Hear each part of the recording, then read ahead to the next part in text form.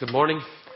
Let's pray as we begin this morning. Lord, we thank you for this day. We thank you for this beautiful day. We thank you for this opportunity to come together and sing praises and open your word. We pray that you'd bless this time.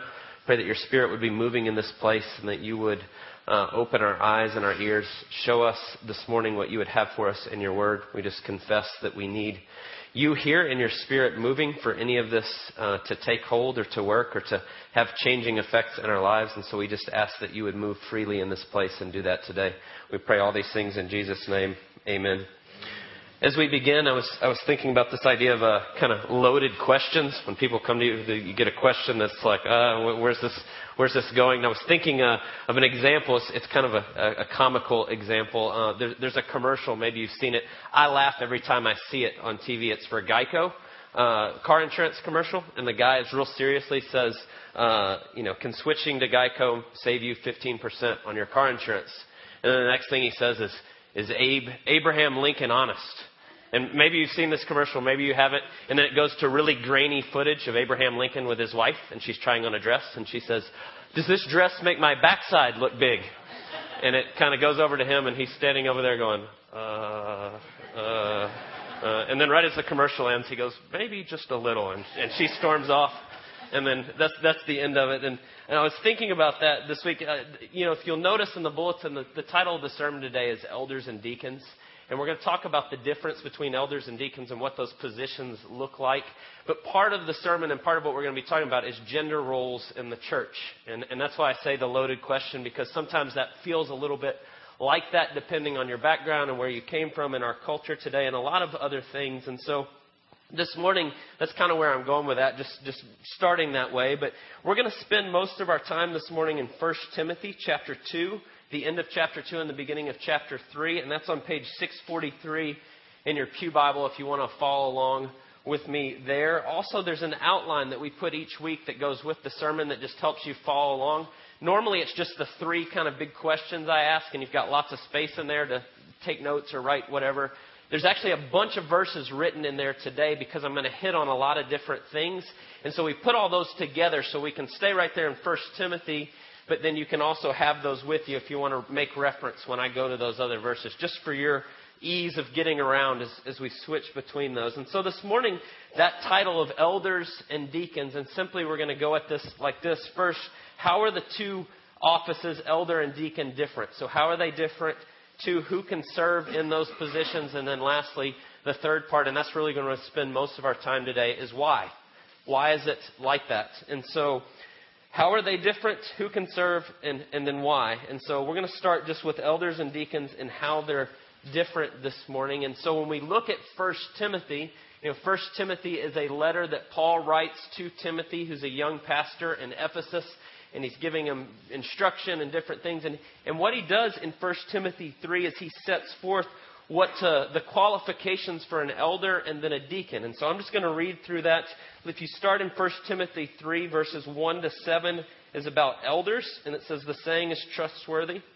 If anyone aspires to the office of overseer, he desires a noble task. Now just let me stop right there for just a second. Overseer, maybe says bishop in your Bible, elder. All three of those are pretty much used interchangeably in the New Testament for what we would know as the office of elder in the church. Just so we're clear on that. When he says overseer, I'm using that interchangeably with elder. So then, verse 2, therefore an overseer must be above reproach, the husband of one wife, sober-minded, self-controlled, respectable, hospitable, able to teach, not a drunkard, not violent but gentle, not quarrelsome, not a lover of money.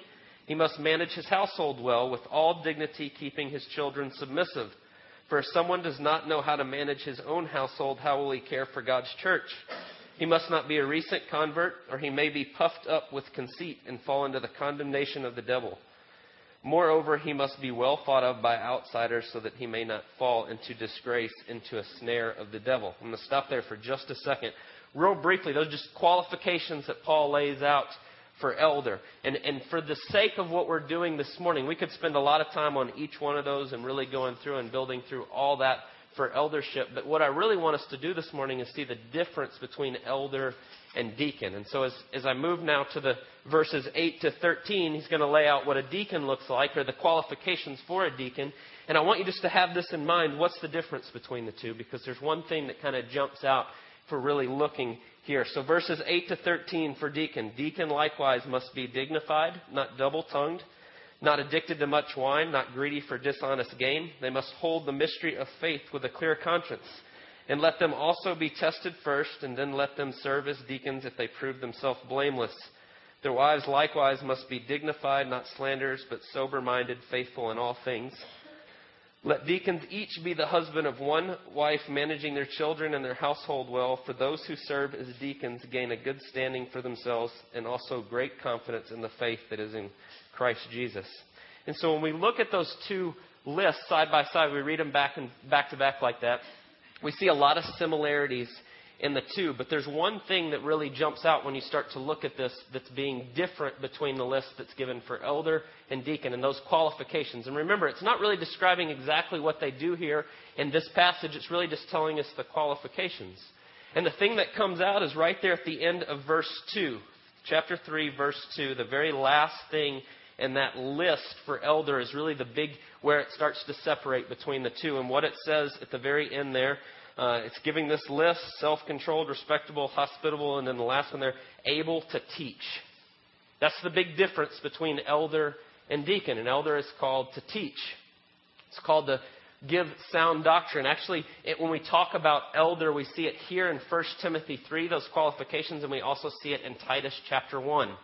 If you're following along on that outline, you'll see right under that I have Titus 1:9 just there for you. I'm going to read it. You don't have to turn there, but it's right there in the bulletin if you want to see it. Titus 1:9, also giving the list of what an elder looks like. Paul adds to it, explains it this way in verse 9. He must hold firm to the trustworthy word as taught, so that he may be able to give instruction and sound doctrine, and also to rebuke those who contradict it. And so what we're getting is a little fuller picture of what we get in 1 Timothy 3 and what it means able to teach. And so when we look at the office of elder, what Paul's saying is they have to be able to teach, and the primary job will be teaching and giving instruction and sound doctrine and rebuking those that contradict it. That is, taking great care, guardians of doctrine and what Scripture says, and being able to explain what Scripture says, but also being able to see when it's wrong and when there's bad things that come in, and they can stop and they can refute those things. And so we start to see that as a big part of what it is. Now, when you walk through Scripture, when you walk through the New Testament, you start to put together this picture of elder and deacon. It's not all in just this passage, but as you look in different places, you get a fuller understanding of that. You know, when we talk about qualifications of an elder and able to teach, sometimes I feel like this is where we maybe miss what elder is really called to be. You know, sometimes people go, well, maybe that guy would be a good elder. He's at church every week. It's different than just that. It's different than just being faithful. It's having an ability to teach and explain God's Word. Now, that doesn't mean you have to be a preacher and stand up in front of lots of people, but it does mean that you can instruct in sound doctrine and refute errors where they come up. And it's not just that, though, either. It is teaching, but it's a few other things. Look at 1 Peter 5, which is also printed there for you, if you want to just follow along. 1 Peter 5, 1-3. So Peter now saying about eldership. So I exhort the elders among you as a fellow elder and a witness of the sufferings of Christ, as well as a partaker in the glory that is coming to be revealed. Shepherd the flock of God that is among you, exercising oversight, not under compulsion, but willingly, as God would have you, not for shameful gain, but eagerly, not domineering over those in your charge, but being examples of the flock. And so we start to get a fuller picture of what it means to be an elder. It's able to teach and sound doctrine and refuting bad doctrines. It's giving oversight. It's shepherding, coming alongside, walking with believers as we're walking out our faith, with the series that we really just finished on walking out sanctification and growing closer to God. An elder is there to help you in that process and to walk with you. And so we start to get this fuller picture of what it means.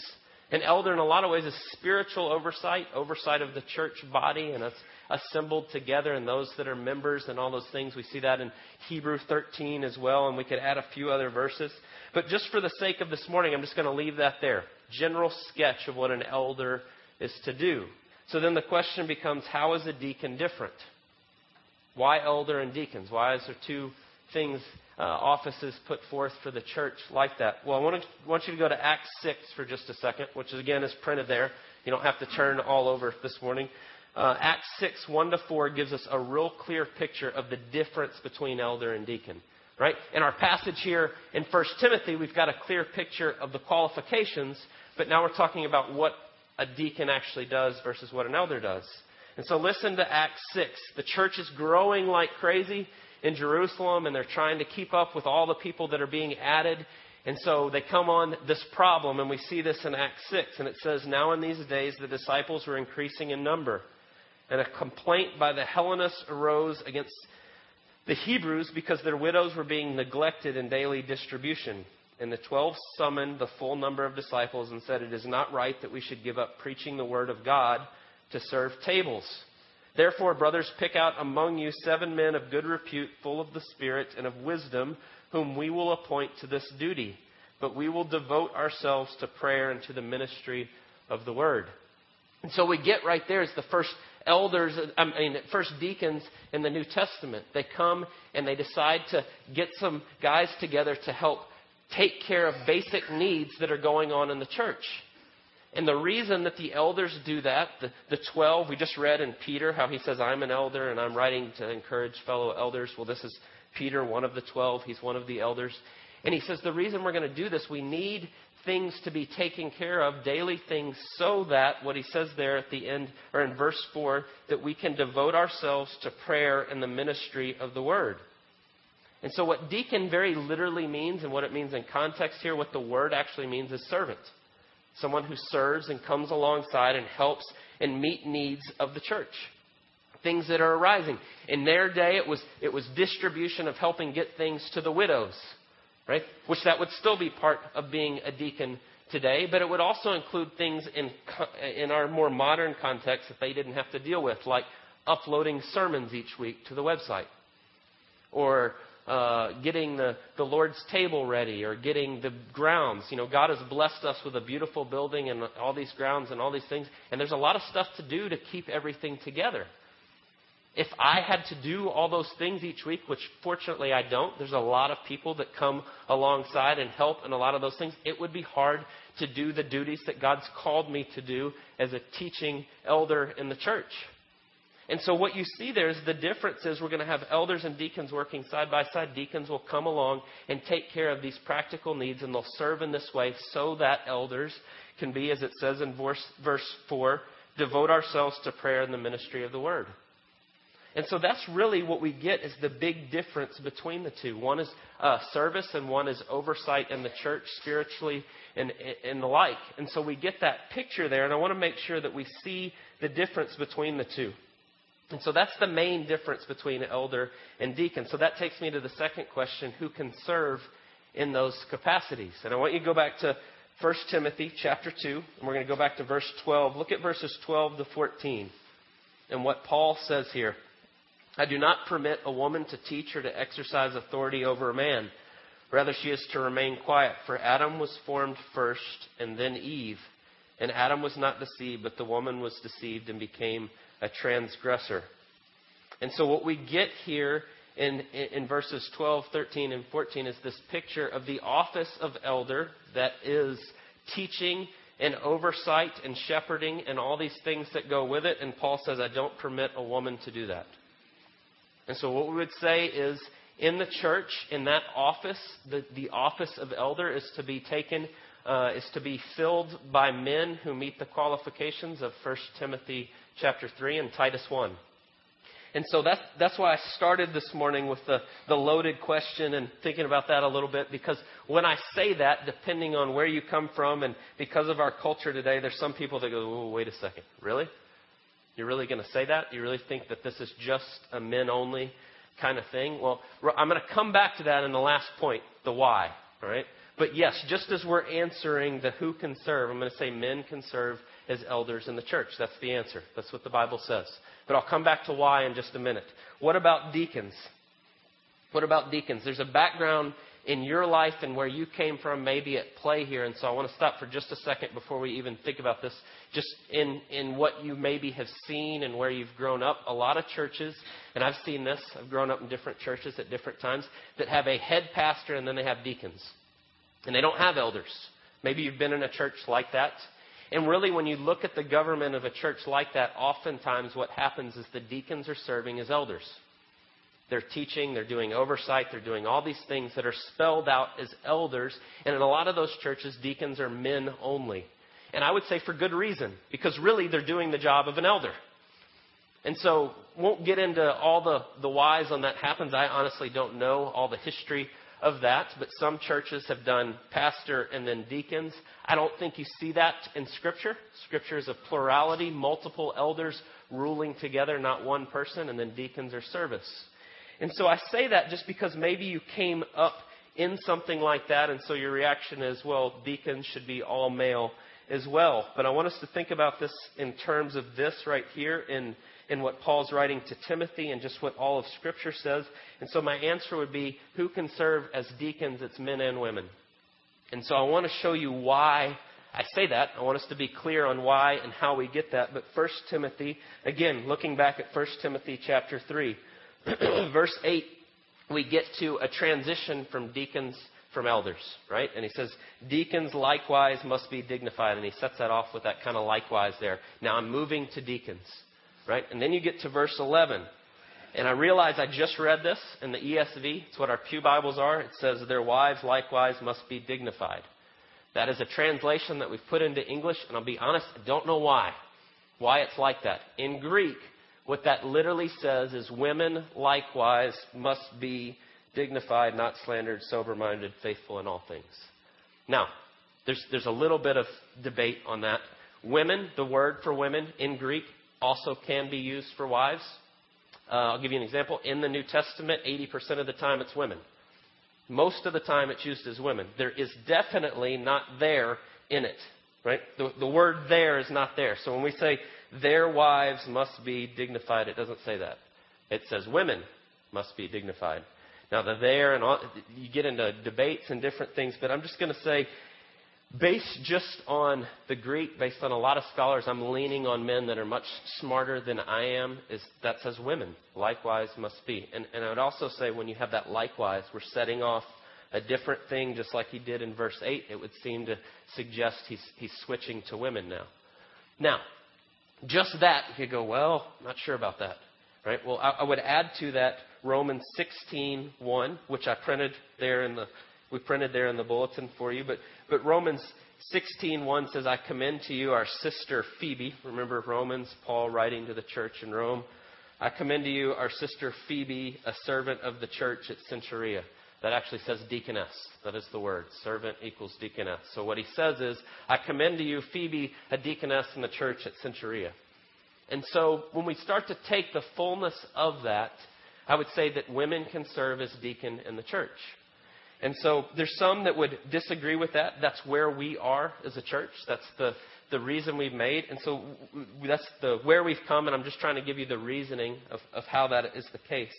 And so what we would say on the answer of who can serve, male eldership, female and male for deacon. So this is where I really want us to try to explain this as well as we can, is why.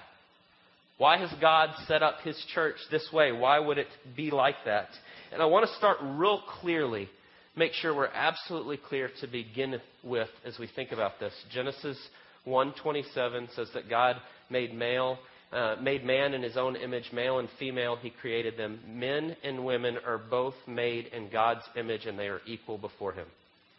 This is not have anything to do with inequality. It's not that men are better than women and women are less than. That's not what it is. That's not what the Bible teaches.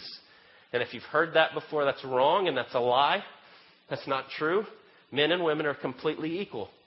They're equal in their worth and in their image before God. And so I want to make sure that we start with that. Then why would the question come? Maybe you have this question. Why would only men be allowed to serve in the role of elder if you're going to say, well, they're equal? Right? They are equal in worth. They're equal in God's image. And so I want you to go back again to 1 Timothy chapter 2 and then look at verse 13, because that's Paul's reason that he gives. That's what Scripture gives for the reason. And verse 13 says this, for Adam was formed first and then Eve. Right? That's the reason that he gives. And that's what we often refer to, like Paul will say in Ephesians 5, what we refer to as headship. Man is the head of the woman. That's the way Paul says it in Ephesians 5. And this is where we start to get in, I'd be honest, I think we really start to get in all kinds of misunderstanding of what Scripture teaches. And we kind of well up and we go, wait a second, man is head of the woman. And I think even that, a lot of times where we get frustrated with is a misunderstanding of what Scripture said. The idea of headship, I want you just to think about that for just a second. Romans 5 talks about, we often talk about Romans 5 as Adam being the head of all humanity. In a very real sense, we were all present when Adam sinned. Romans 5 talks about Adam sinned and then sin spread to all people. And so in a very real way, Adam was the head of humanity. He was there before. And when we talk about head, what we literally mean is like headwaters. Right? Where a stream starts, right? Oftentimes a stream starts from a pond or a lake, and then it comes out, or a river, or they split. And it literally starts from that place, and then it comes out of it. And so in a very real sense, Adam is the head of all of us, of all humanity, because we are his descendants. You understand that term. And so when Paul says man is the head of woman, and we start to talk about this idea of headship and what it looks like, what we very literally mean is God took Eve out of Adam. He made Adam first, and then he made Eve, and he took part of Adam out to then craft and make Eve, and then he brings her before Adam. He brings her to be his mate. You see that in Genesis 2. Chris read that for us this morning. I'm going to reread just a couple of verses here to kind of set this so we're making sure we're seeing this. But Genesis 2, starting in verse 18, then the Lord God said, it is not good that man should be alone. I will make a helper fit for him. Now out of the ground the Lord has formed every beast of the field and every bird of the heavens and brought them to the man to see what he would call them. And whatever the man called every living creature, that was its name. The man gave names to all the livestock and to the birds of the heavens and every beast of the field. But for Adam there was not found a helper fit for him. So the Lord God caused a deep sleep to fall upon the man. And while he slept, he took out one of his ribs and closed up its place with flesh. And the rib that the Lord had taken from the man, he made into a woman and brought her to the man. Right? And so you get this clear picture of God made Adam, and he sets him in the garden, and he puts him to work doing different things. And then he says, and now I'm going to make a helper for him, and he takes it out of Adam. So he makes Adam first, and then he takes it out, and so he is the head. Literally, she came out of the man. That's the picture. That's what the word means. And so we get that picture there, but then we also get where God says, I'm going to make a helper fit for him. Right? You see that up in, let's see, I lost it. There it is. In verse 18 of Genesis 2. I will make a helper fit for him.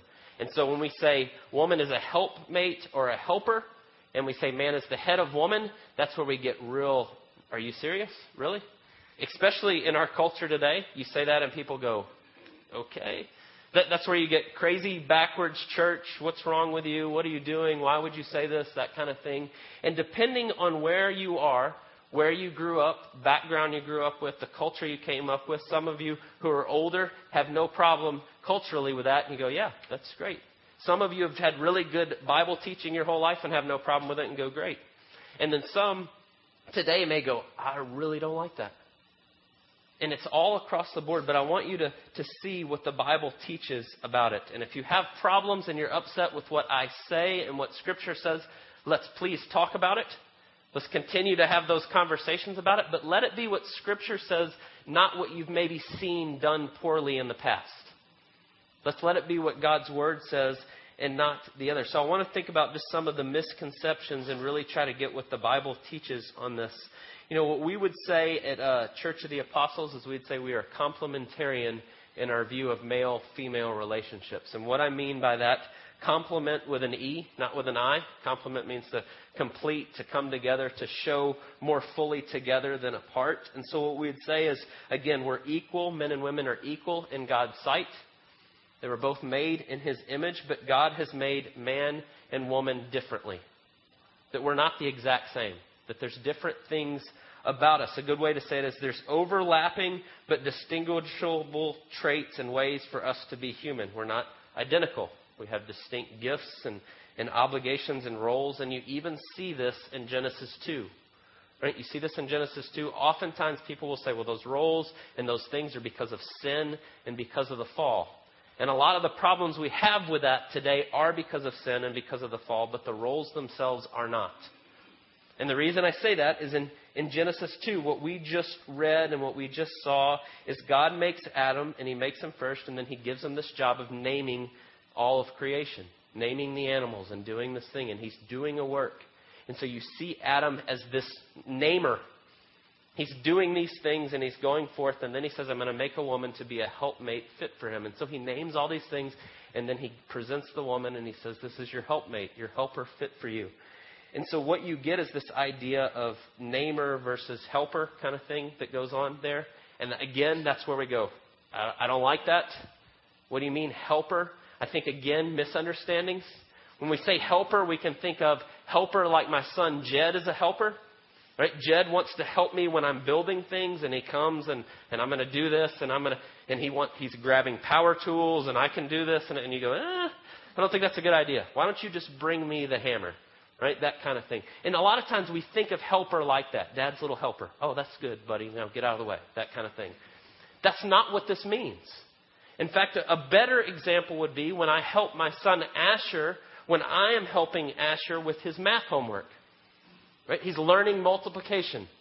2nd grade math. He's just starting multiplication, and he struggles with some of those things, and we sit down and we go through it, and I can help him. So the very little bit of math I can help him with, luckily it's right now, it's going to run out real soon, but help him with multiplication. And I go, yeah, I know how to do this, and I know that better, and so I'm helping him in something that I know that he doesn't. That is what God is doing with men and women. When it says helper, it's helper in that men are deficient in certain areas and we need help. Right? And so God comes and I say deficient's maybe a bad way to say it, but we're just gifted differently and we see things differently. I mean, it's kind of a humorous example, but it's kind of like when your wife says, just pull over and ask for directions. Right? Men go, I got it, I'm fine. You know, and sometimes you need... Now, there's whole lists of ways that God's gifted us differently in different things. But when we talk about helpmate, what we mean is women can come and do and help things and point out things and come alongside, and that men would do poorly on their own. And when we come together and we work in that way, we complement each other and we show more clearly who God is and the way He's gifted us. Together, men and women paint that picture better. And so when we think about that, and we think about that picture, I want us just to end here for just a second on why like that. So part of the reason why, I would say the why is because God's gifted us differently and we're going to go together and it comes and we give a fuller picture together than we do separately. But I want us to go just even deeper than that. And so I'm going to ask you just for our last few minutes if you would turn to Ephesians 5 with me. I didn't put that one. I didn't have room, so I didn't put that one in your outline. But Ephesians 5, starting in verse 22, and hopefully we're going to wrap up here with just the fullness of this picture of why God does it this way. Why did God make man first and then bring woman out of man and have different roles and all these things? You know, sometimes the question just comes, well, I think in the back of our mind we think man first, and then God went, oh no, I messed up, now I need to make woman. Right? Like, oh, forgot something, now I'll fix it. This was the plan always. God, who is all-knowing and perfect in all ways, didn't make a mistake. He said, I'm going to make man, and then I'm going to take woman out of man, and this is all for a reason. And Paul shows us very clearly in Ephesians 5 what the reason is. So if you look at Ephesians 5, verses 22 and 23, it says, Wives, submit to your own husbands as to the Lord. For the husband is the head of the wife, even as Christ is the head of the church, his body, and is himself its Savior. I want you to think again just for a second about what the head word means. Bringing man out of woman. Man is the head of the wife, like Christ is the head of the church, which means we as a church, people redeemed who are now been saved by our Savior, we come out of the head of Christ. That is from His sacrifice and what He's done for us, the fact that He came and He laid down His life and He died for us. That is the reason we are a church. We come out of Christ and what He's done. And so what Paul says is God made man and then He made woman and He brought her out in this way to point you to what Christ would do for his church. It's about glorifying and pointing us to Jesus. It's not a mistake. It's not a problem. It's not any of those things. God did this on purpose. Look at verses 24 to 28. Now, as the church submits to Christ, so also wives should submit in everything to their husbands. Husband, love your wives as Christ loved the church and gave himself up for her, that he might sanctify her, having cleansed her by the washing of water with the word, so that he might present the church to himself in splendor, without spot or wrinkle or any such thing, that she might be holy and without blemish. In the same way, husbands should love their wives as their bodies. He who loves his wife loves himself.